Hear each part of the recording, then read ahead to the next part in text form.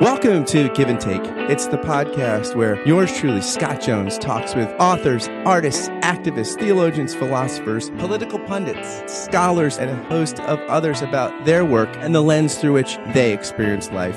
I engage my guests in a free-flowing conversation that's entertaining, unexpected, occasionally bizarre, and hopefully enlightening above all. Thanks for listening to this episode of Give and Take. My guest is Karen Swallow Prior. She's an award-winning professor of English at Liberty University. She's the author of several books and has written for Christianity Today, The Atlantic, The Washington Post, First Things, Vox, Think Christian, and the Gospel Coalition. She is a research fellow with the Ethics and Religious Liberty Commission of the Southern Baptist Convention, a senior fellow with Liberty University Center for Apologetics and Cultural Engagement, a senior fellow with the Trinity Forum, and a member of the Faith Advisory Council of the Humane Society of the United States. Her newest book is On Reading Well, Finding the Good Life Through Great Books. It's a great book, and we had a great conversation about it. I give you Karen Swallow Prior.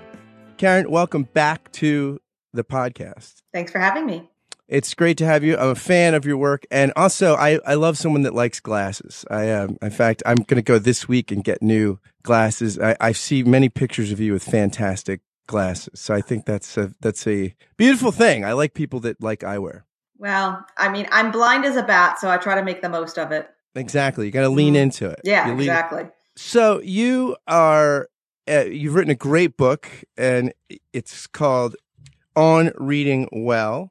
Finding the Good Life Through Great Books. You also have a sort of great kind of summary article. It's the cover article for Christianity Today that deals with the book. And I want to get into your fantastic book in just a second, but I wanted to ask you about two things. One is, you, for our listeners that might not have heard the first interview I did with you or might not be familiar with your work, like you cover, I think, an interesting space on the cultural landscape because you're an evangelical woman that is in higher education, that teaches at an evangelical school that's headed, that is run by somebody that's been a pretty vocal advocate in support of the president. And you've been written about as someone who's been uneasy about Trumpism, and some of the things that Trumpism seems to represent on the cultural landscape of evangelical Christianity. So, I mean, that sounds like just a complex, interesting place to occupy on a daily basis, right? I mean,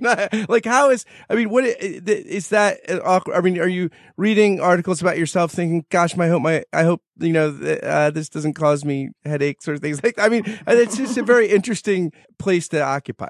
Yeah. No, I appreciate that description and observation. And it is, I mean, I don't, my demographic boxes don't all line up the way people expect them to. But I would have to say that that's really been my whole life. I mean, when I was a young girl growing up in the church and attending youth group and, going to conservative Bible fundamentalist churches and so forth. I mean, I love literature.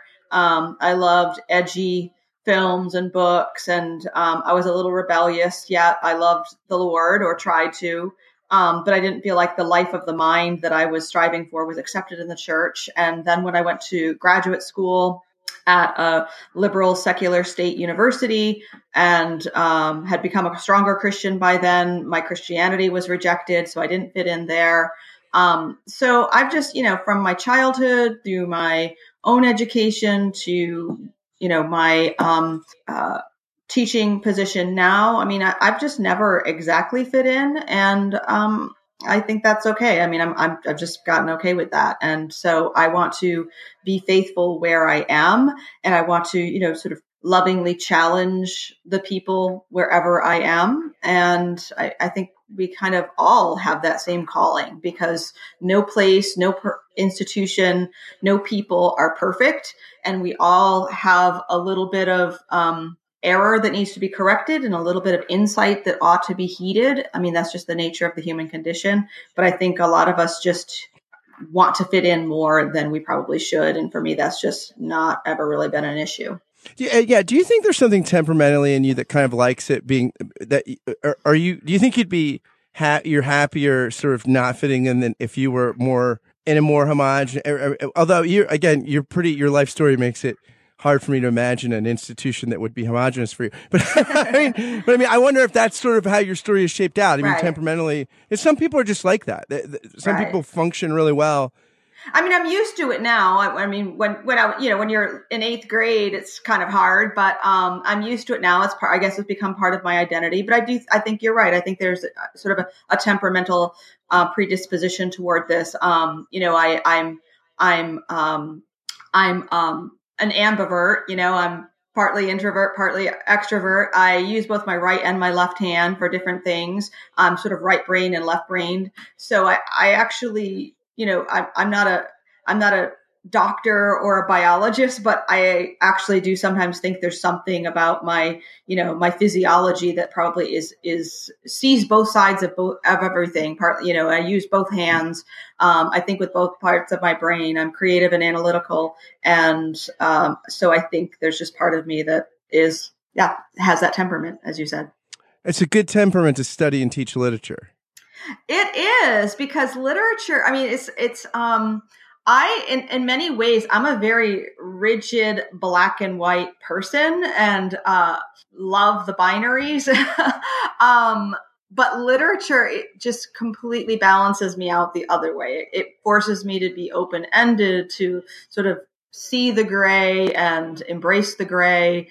And so I'm kind of always holding those two aspects of my personality and my instincts in tension, that tendency to be rigid and black and white, with literature, which is so much more ambiguous and gray. So I love that.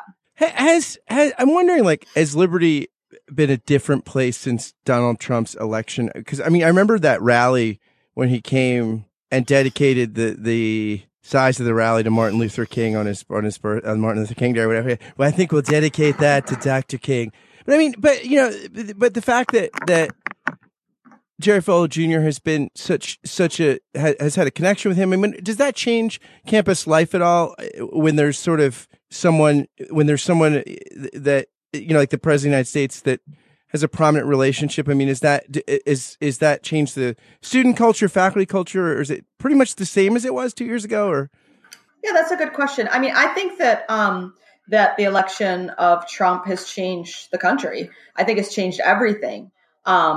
So in that respect, I suppose it's changed the campus, just because everything is so much more polarized now. But I think the campus has changed less than other aspects of my life, like, social media, Twitter. Everyone's more polarized. Everyone's super defensive and hyperbolic. And but campus life, I would actually say, has not really changed that much. Maybe we have some, access to more political higher name speakers or something that go to convocation, a lot more media scrutiny on us. But that's been the case for a long time. And I'm just finishing up my 19th year at Liberty. So I've been there for a long time. And I think Trump has changed things for everyone everywhere.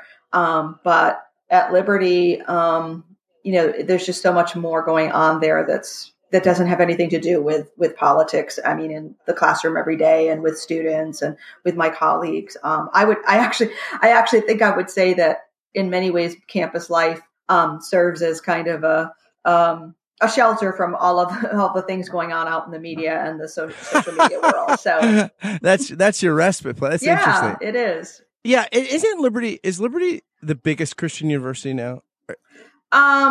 I think there was a little debate about whether it was that one and how you count the numbers. It's one of the biggest by far. So whether it's the biggest or not, I don't care.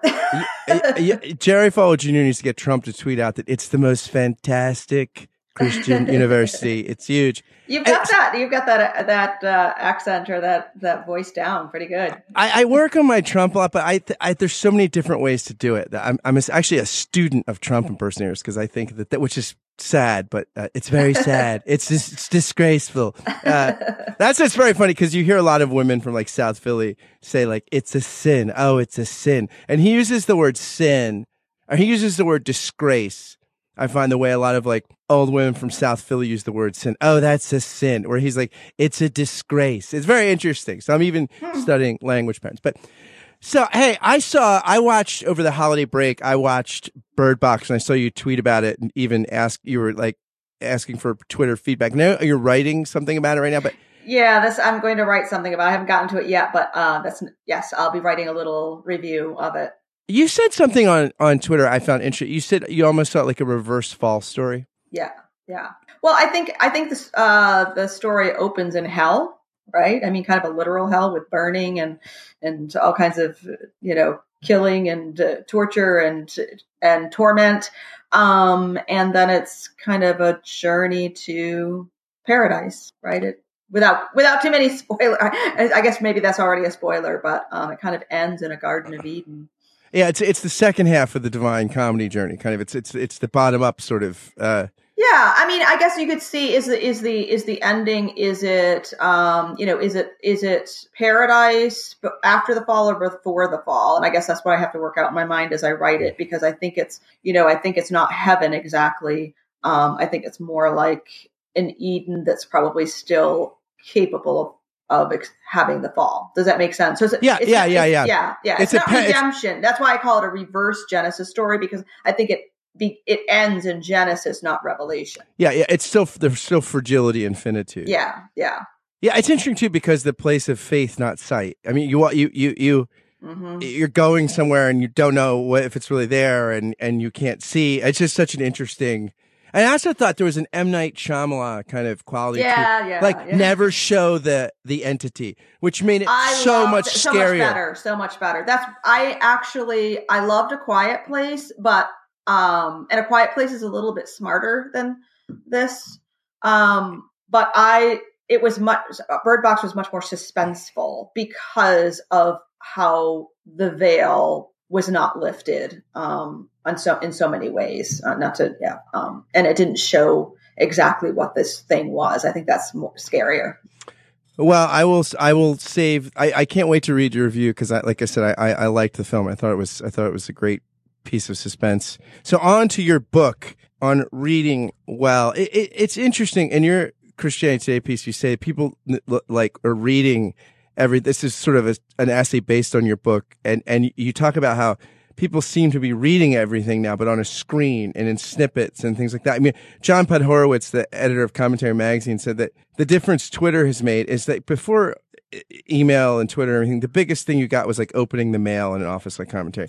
And maybe you got a review piece and or you were asked to solicit for an endorsement and you start writing it. And he said like that was a big highlight in the day. And what flowed from it was slow and gradual. And now Twitter has taken the place for a lot of intellectuals and a lot of just common people, normal, everyday digital citizens, as like opening the mail. And so it's more than email. And so something's out there and linked to an article and you react to it and boom. And in less than an hour, you've changed your opinion. You've moved it. You've thought about it. So you're reading all the time, but not, as you're saying, necessarily reading well. You're just kind of consuming and interacting. So, I mean, so you're trying to sort of look at reading differently than where the gravitational or tidal pull, I think, is pulling people when they engage words, right, digitally. Right. Well, I mean, I guess I'm just trying to return us to, at least for a little bit, to the good old days before the internet and social media, when you could sit, and as I say in the book, I find this hard myself. I mean, I grew up just sitting and reading books for hours on end, and I didn't have a phone I was constantly checking or email that was distracting me. I mean, I know television, radio existed for decades, and people will say that's just, it's people are always claiming that the sky is falling in with the newest and greatest technology. But I actually think, and this isn't really an original thought, I'm sure many cultural critics would have said this and would agree, that I think that this digital world of social media is as significant a change as the printing press was, 500 years ago. I think it's going to change, changing the culture and the way our minds work and think in that dramatic a way, for good and bad. I mean, there are pros and cons that go with books and with the digital media. It's interesting. I heard Jerry Seinfeld on Howard Stern, and he was talking about how he came up with comedians drinking in cars, drinking coffee. Mm-hmm. And he's like, well, I looked at what my daughter was doing, and, she's on the phone, little screen. I thought the medium is the message. What kind of show works well on a little screen? It'd be short and mostly faces talking. Mm-hmm. Now, I just thought that's so interesting. Here's a guy that had the biggest sitcom in history, and he's watching his daughter with a different kind of medium and redesigns a show, which is incredibly successful. I mean, but just on looking at his daughter interacting on a screen and saying, I couldn't, my show won't work now. I just think it goes to what you're saying. Like the medium is the message, and it is powerful in ways that are often elusive, right? Mm-hmm. And I think it's just a matter, again, I'm someone who has emphatically embraced the technology of social media and so forth. So I'm not calling for a rejection of it, but I'm calling for a recognition of the way it's changing us and an intentionality about, kind of countering that with some other practices like reading a book for a long time, as opposed to the kind of reading that we do on the internet, myself included. Your book is an interesting kind of format because it's a way into virtues and also a way into literature and a connection between how the practice of reading itself can really cultivate virtue. And so you have sort of different groups of virtues, like the traditional sort of Aristotelian virtues, the spiritual virtues, faith, hope, and love, and you conclude with the heavenly virtues. But you talk about how reading well is not always easy, and also that we have this challenge that classically people read literature and saw there was a moral dimension to it, and sort of in a sort of late modern world, everybody thinks that any kind of looking for morality in literature either becomes moralistic or destroys the art form, and that there's just good stories, bad stories, and there's kind of a removal of the virtue morality piece of literature. And you think that's been deleterious, right, to our understanding of what reading can be? Absolutely. I mean, some people are reading this and commenting that this is, or thinking this is moral criticism that I'm doing here, which is focusing on the message or the lesson in literature, and that's part of it, but that's only a small part of it, because what I'm talking about with literature, and I cover primarily novels in this, and as well as some short stories, is what you referred to earlier, is the medium is the message. It's not just what a novel says, but it's how it says it. It's how that forms us. When we immerse ourselves into, a long narrative that is revealed slowly over time and reveals a character and reveals, the consequences of decisions, as they unfold, there's a formative aspect to that that affects us for good or ill or something in between. I mean, even Plato, who, famously wanted to banish the poets from the Republic, he wanted to do that because he recognized the power, the formative power that literature has. He thought it was a power to be avoided. Aristotle saw it as a power to be harnessed, and saw it as an educative process for citizens. And so from the very beginning of back into ancient Greek philosophy, thinkers recognized the power that literature has to form us. So we are foolish to ignore that power. I want to take a brief moment to ask you a quick question. Do you like this podcast? Do you enjoy it? Do you look forward to listening to it while you do a morning, afternoon, or evening routine, or while you're exercising, or while you're caught frustrated in traffic? Do you tune into it because of the conversations you find here. If the answer to the aforementioned questions is yes, or even just a solid maybe, would you do something for me? Would you consider becoming a Patreon sponsor of the podcast for just $5 a month or more? It's for a good cause. You can help this podcast and one of the many others I do keep going, and you can help launch several other podcast projects I've got in the works. So I invite you to be a patron through Patreon of this, which I think is an art form you're enjoying and will continue to enjoy. Again, any contribution is welcome, but for $5 a month, you will get a shout out on the thank you roll call, which begins right now. Thank you, David Babico, Andrew Stravitz, Barry Stewart, Ben Crosby, Ben DeHart, Carol Clemens, Charlotte Donlan, David Norling, David Zoll, Ellis Brazil, Jennifer Spite, Jennifer Underwood, Jim Kress, Joel Wentz, John Schneider, Jonathan Butrin, Jordan Mossberger, Josh Redder, Kai Wittenpeg, Larry Rule, Liam O'Brien, Michael Butera, Peter Steigerwald, Samantha Konauer, Sari Graham, Simone Garabedian, and Stephen Rowe. If you want to join these patrons through Patreon, just go to patreon.com/Scott Kent Jones. Thanks again for listening, and now back to the show. You mentioned something in the book I found interesting. You say your students, sometimes you notice when you ask a question about a story or a novel that you've assigned, that they look up, their faces look up from the text, but literally that they're also sort of figuratively looking up. Like that they're sort of looking for abstract concepts immediately, as opposed to just tending to like the words on the text and what's going on in the narrative world here. That there's a sort of jump that sort of mitigates reading well, right? That if you're too abstract too quickly, you're not seeing what's in front of you. You're imposing things on, as opposed to letting things rise up from the story, right? Sure. I mean, I wish I had thought to draw this analogy in the book. It's just occurring to me now, but we hear this all the time when we talk about listening skills, right? When two people are discussing something, the person, if we're just thinking rather than listening to what the other person is saying, if we're just thinking about what we want to say next, then we're actually not listening. Well, the same is true of reading. We have to actually be sure we understand the words on the page and what they are saying before we have our own response. So it's the same idea in, oral conversation as it is in reading, but we live in this world where we're so quick to jump to what we want to say or what we think.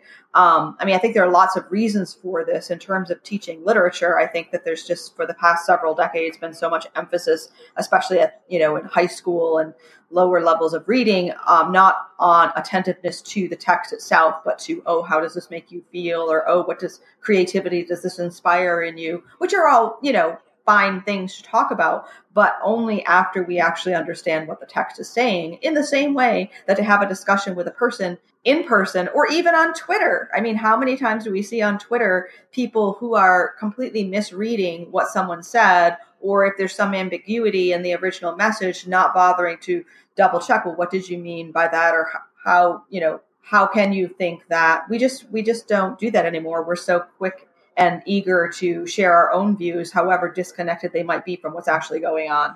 Yeah, and it seems to me that there's something about like good art or good literature, right? The way it morally forms us is descriptively, not prescriptively. And as a matter of fact, that's usually like, this is why those Christian movies with Kirk Cameron are always terrible, right? Because you're right. It's just shouting the moral overwhelms anything aesthetic, right? It's just kind of right. It's just characters carrying a billboard, right. And so, just as the kind of really powerful stories you talk about, like the Tale of Two Cities or Huckleberry Finn or The Road, I mean, the way they conform is the descriptive influence they have on us. Likewise, you have to be, I guess, in a mode, right, to pick up on I guess maybe there's a flip side for the reader that corresponds to prescription, maybe like eisegesis or something, where you're just kind of, whatever the flip reality is, that's what ruins great literature, right? When you're not attending to the description that's there, but you're sort of in the prescriptive mode that makes the creator a bad artist. Oh, right. So the prescriptive mode creates both bad artists and bad readers. Right. And that's, I mean, especially within Christianity, 21st century American evangelical Christianity, we just are consumed with the idea of conversion and redemption and the message and the truth, and all those things are important, but we want to overlook the process and the means and the way and the form, and we need to really kind of balance both of those. I mean, it's the same idea as speaking the truth in love. It's not just the truth; it's also the love, which is the form. You have this great line in this section in the first chapter of the book, which is about this novel. The novelist Tom Jones, right? Or the history of Tom Jones, a foundling. And you talk about satire, and you say the satirist loves in the way of God, who chastens those whom he loves. There's only one thing worse than being chastened. That is not being chastened. And I think of that sort of, I always think the scariest image of God is sort of like God is Woody Allen, I thought you could handle this and kind of, but that's interesting though. I don't think that I have not often heard somebody think of satire as like the love of God, right? As the refining love of God. And so it's interesting that I don't hear many Christians lifting up the satirist as doing God's work. When did that dawn on you? Well, one of my areas of specialty in my PhD work is Jonathan Swift, the 18th century Anglican clergyman who was also the greatest English satirist. He's most famous for writing the essay A Modest Proposal, in which he proposes that the Irish raised children for the British to eat, because he was basically literalizing the metaphor that the British policy, the English policies were devouring the Irish. And so he's just made it literal. And so in studying this great Christian who was so theologically sound and rich and serious, who wrote this biting satire and used it to tell the truth and to correct people. But it's such bitter satire that many people consider him to be a misanthrope or to be, even insane. But I see, when I read him and study his life, I see a man who loves humanity so much that he's so heartbroken that they do the things that they do, that he cares enough to try to correct them, because the true misanthrope doesn't care. The true misanthrope just gives up and walks away. You have to care. And as a professor, I think I see some of this, because when I see students being, doing poor work or even being dishonest or taking shortcuts and things like that, it would be easier for me to just ignore those things. But if I care, I address them, or things in their personal life that as I get to know them. So it's a lot easier not to care. It's a lot easier to just let things go and to let people go merrily on their way to destruction. But the satirist cares like God cares, I think. I heard a conversation between William Crystal, he used to be editor of the Weekly Standard.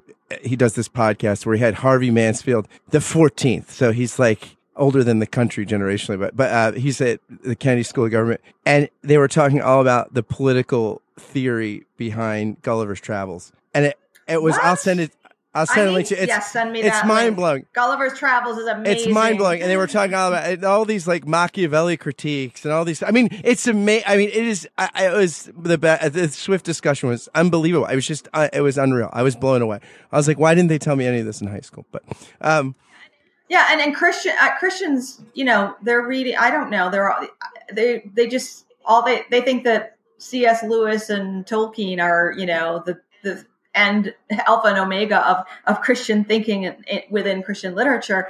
And they're fine, but they're such a rich treasure trove of brilliant writers, far beyond those that Christians just aren't even aware of or don't even bother to grapple with. And Swift is one of them. He's just amazing. Yeah, and Tolkien and Lewis are standing at least relative to our historiography, the end of that tradition, commenting on it, borrowing from it. They're not seminal figures in it. They're much more modern figures looking back on as appreciators of a tradition. Right.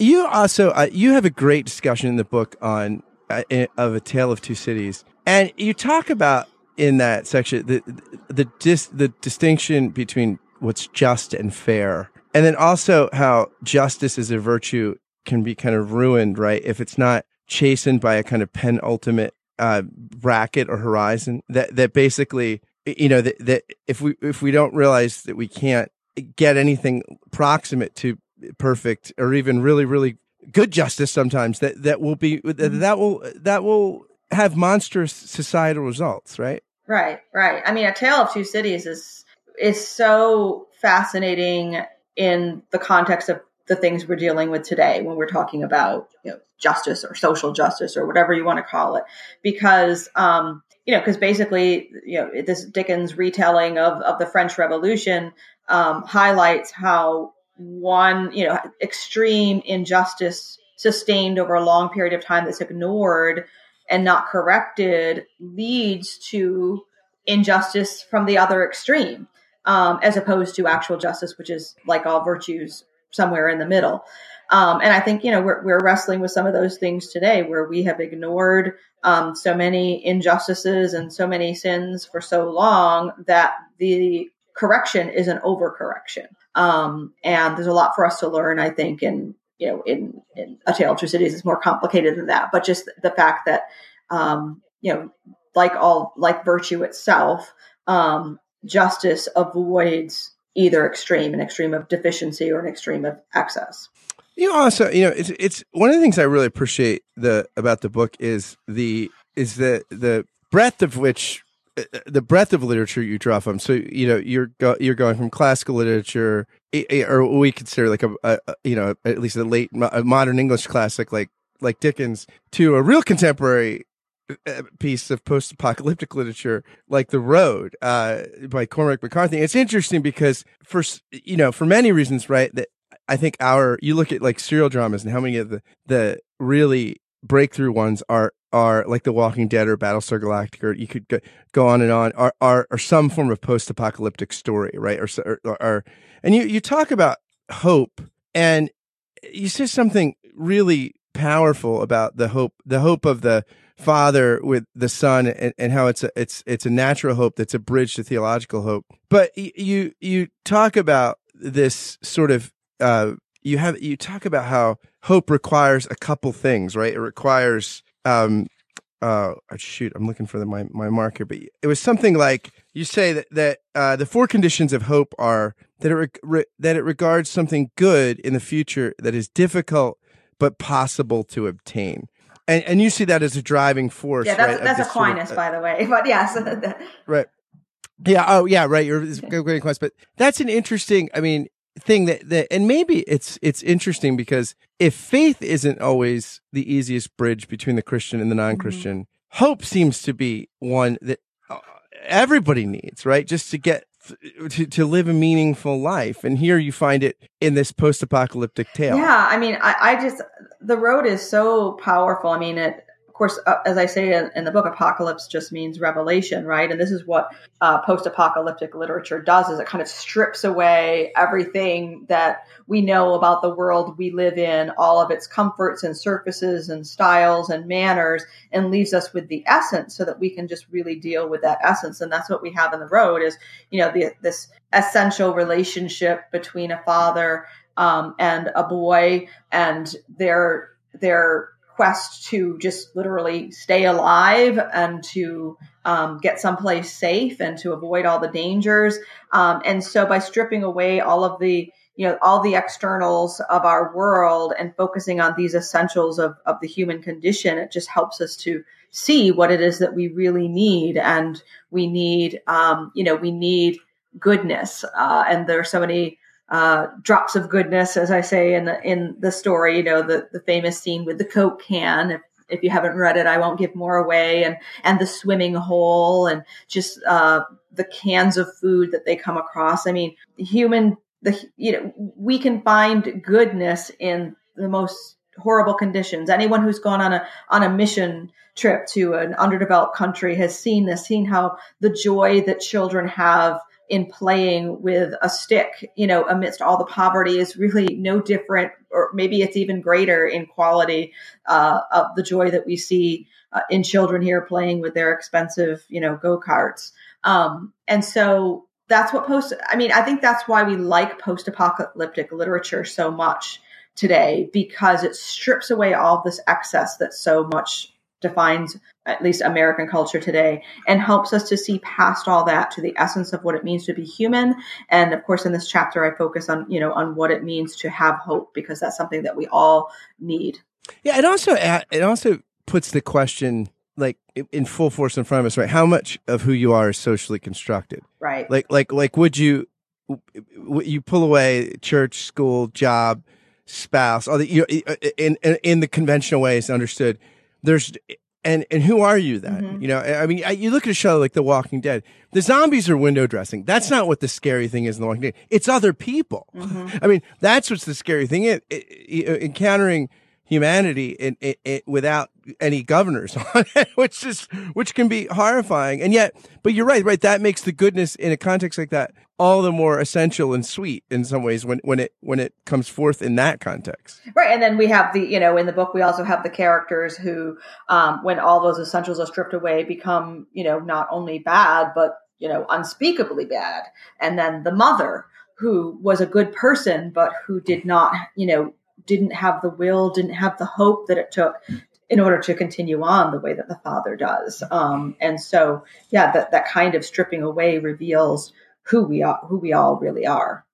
So I wonder, do you, as someone who teaches literature in an evangelical Christian higher educational institution, I wonder what are the challenges.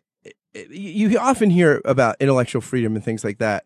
I think that there are constraints in every context, right?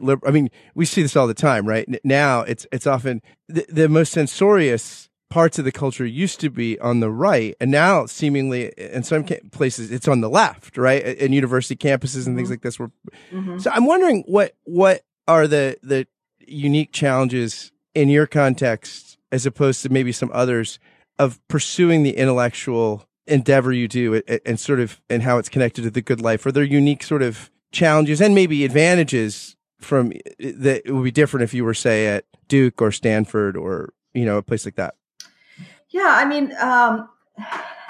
I'd have to think. There are challenges. But my first response to the question is that this is one of the reasons why I love being at Liberty so much, is because I went to a secular institution that was very left. I have taught other places, a variety of other places, including one institution that is very leftist. And I find more intellectual and academic freedom in a place like Liberty. Of course, we are united by a common telos, a common purpose, a common set of beliefs sorry, there's the dog, that unites us and gives purpose to everything we do. And so actually I find that very freeing. When I've taught in other contexts, it feels very surfacey, as though, okay, we're just studying this work of literature, we're studying its elements, its history, and so forth, but it doesn't fit into a larger vision of life that gives it all meaning. So I find much more freedom in a place like Liberty, because I feel like we're doing all of the same things that you would do at another institution, but those things are all parts of a larger, fabric of meaning. They're not just discrete, pieces on their own. But, of course, audience is everything. And so, I'm teaching an evangelical Christian audience. Some of those students, especially in the lower level classes, might come from backgrounds where they haven't been taught to appreciate and value the arts. And so I pour everything into winning them over. When I get into upper level English or graduate courses, then I might get students who are at risk of, being so jaded or so, tired of Christianity, or, just questioning, that they, I'm trying to teach them how Christianity and Christian worldview can be robust and life-giving if they've experienced the opposite. So I just, there are challenges, but I love those challenges. I love teaching these students this literature.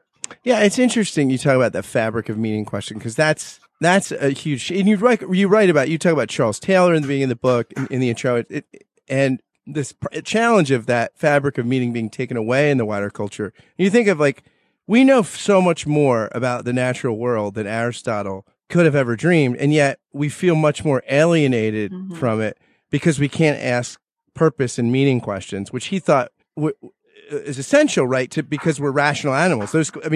We're going to naturally ask teleological questions because of why we're the way we're designed, right? And so that paradox that we know much more about the kind of things he'd be interested in, and yet we're so much more alienated because we don't have our inability to access in the wider culture the purpose question. Right, and it's like we're designed to eat, and it's like having all this food in front of us and being unable to eat it for some reason. I mean, it's just going to lead to despair and frustration and purposelessness.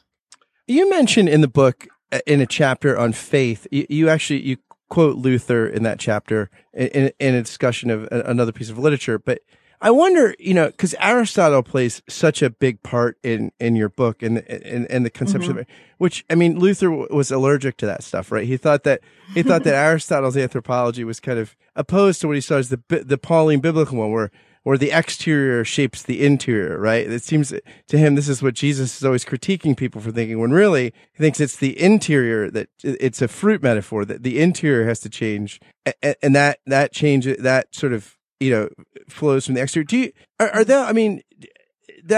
Does that tension strike you as someone who appreciates Aristotle and the virtues, who's also an evangelical Protestant? I mean, how do you hold that stuff in relative tension? Yeah.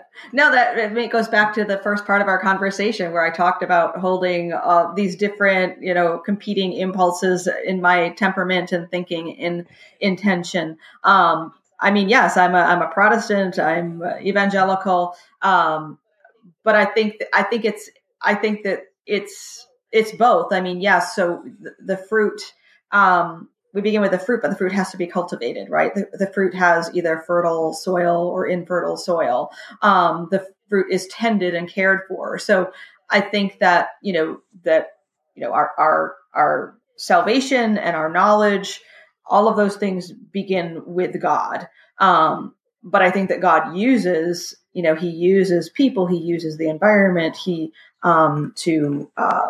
to do his work, excuse me. And then in terms of how we grow or don't grow, whether we grow well or grow ill, those are highly dependent upon the environment and the culture that we find ourselves in. So I think that why else do we want religious freedom? Why else do we want a certain kind of government? Because we think that those are the things that lead to human flourishing. And for the Christian, human flourishing means the things that lead to people finding, hearing the word of God, being saved, and making disciples. So there are environments where that is more likely, and ones in which that is less likely. And I think if we look at what's going on in the world around us, sadly, we know that it's where the church is persecuted, where that's more likely to happen, and less likely to happen in places like America, where we've really gotten soft, just to put it mildly. As an academic, you're not just in your own classroom or at your own university. I'm sure you go to professional societies, some of which are probably have Christian affinity, some of which don't. In the pluralistic sort of environments, how does the meaning and fabric of meaning question go with other people in your guild, in your discipline? Like, for you as a Christian and one that is increasingly a sort of public intellectual figure in certain circles, in many circles, how do those discussions play out with your colleagues who are not people of religious faith, but in your discipline, who you study, who are in the same background as you? Yeah, my particular discipline, speaking in general terms, is especially hostile to Christianity. it's a very elitist specialty. 18th century British literature primarily is my main specialty. A lot of dead white men. Not that there's anything wrong with that, but and yet there's a lot of religion and nominal Christianity, at least within those writers. But it's a very philosophical period of literature, and tends to draw people who are very philosophical and secular and liberal. And so it's, there's not a lot of welcoming of authentic belief like you might find in the Victorian specialty, which is even more, deals more explicitly with evangelical religion.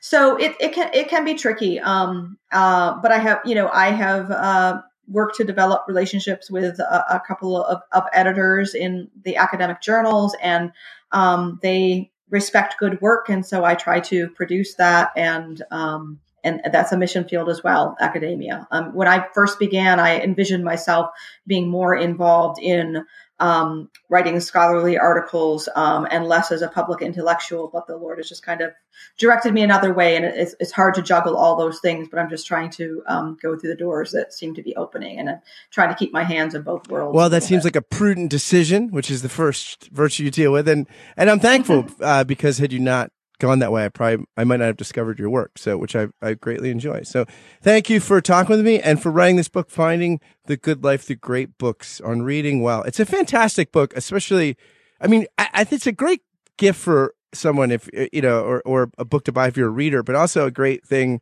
if you're trying to encourage someone to get into literature, or if you yourself are like, hey, I'd like to get more into great literature and I'm looking for a way to get into it. I think this is a great entry. Well, I wrote it for that reason. I hope people who don't feel like they know how to read literature well will be encouraged to pick it up. And I hope that I can offer them some guidance and inspiration. Thanks so much for talking with me. Thanks for having me.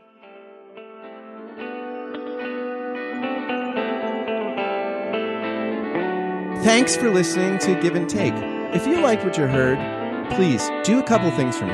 They are so helpful if you do them. Share this interview on social media or via email, or tag someone in a tweet or something and say, hey, this is great. Check it out. Spread the love and goodness if you've found it here. Also, if you could go, please, it takes like 60 seconds. Go to iTunes and write a review and give a rating to the podcast. It really, really helps, especially as things are getting off the ground. And if you want to consider becoming a Patreon sponsor, you can just go right to the link on the podcast page, giveandtake.fireside.fm. You can find all the information there. Thanks to Karen for coming on the podcast. Do check out her book on reading well. You won't regret it. And thanks again to you for listening to Give and Take. Until next time, friends, fare thee well.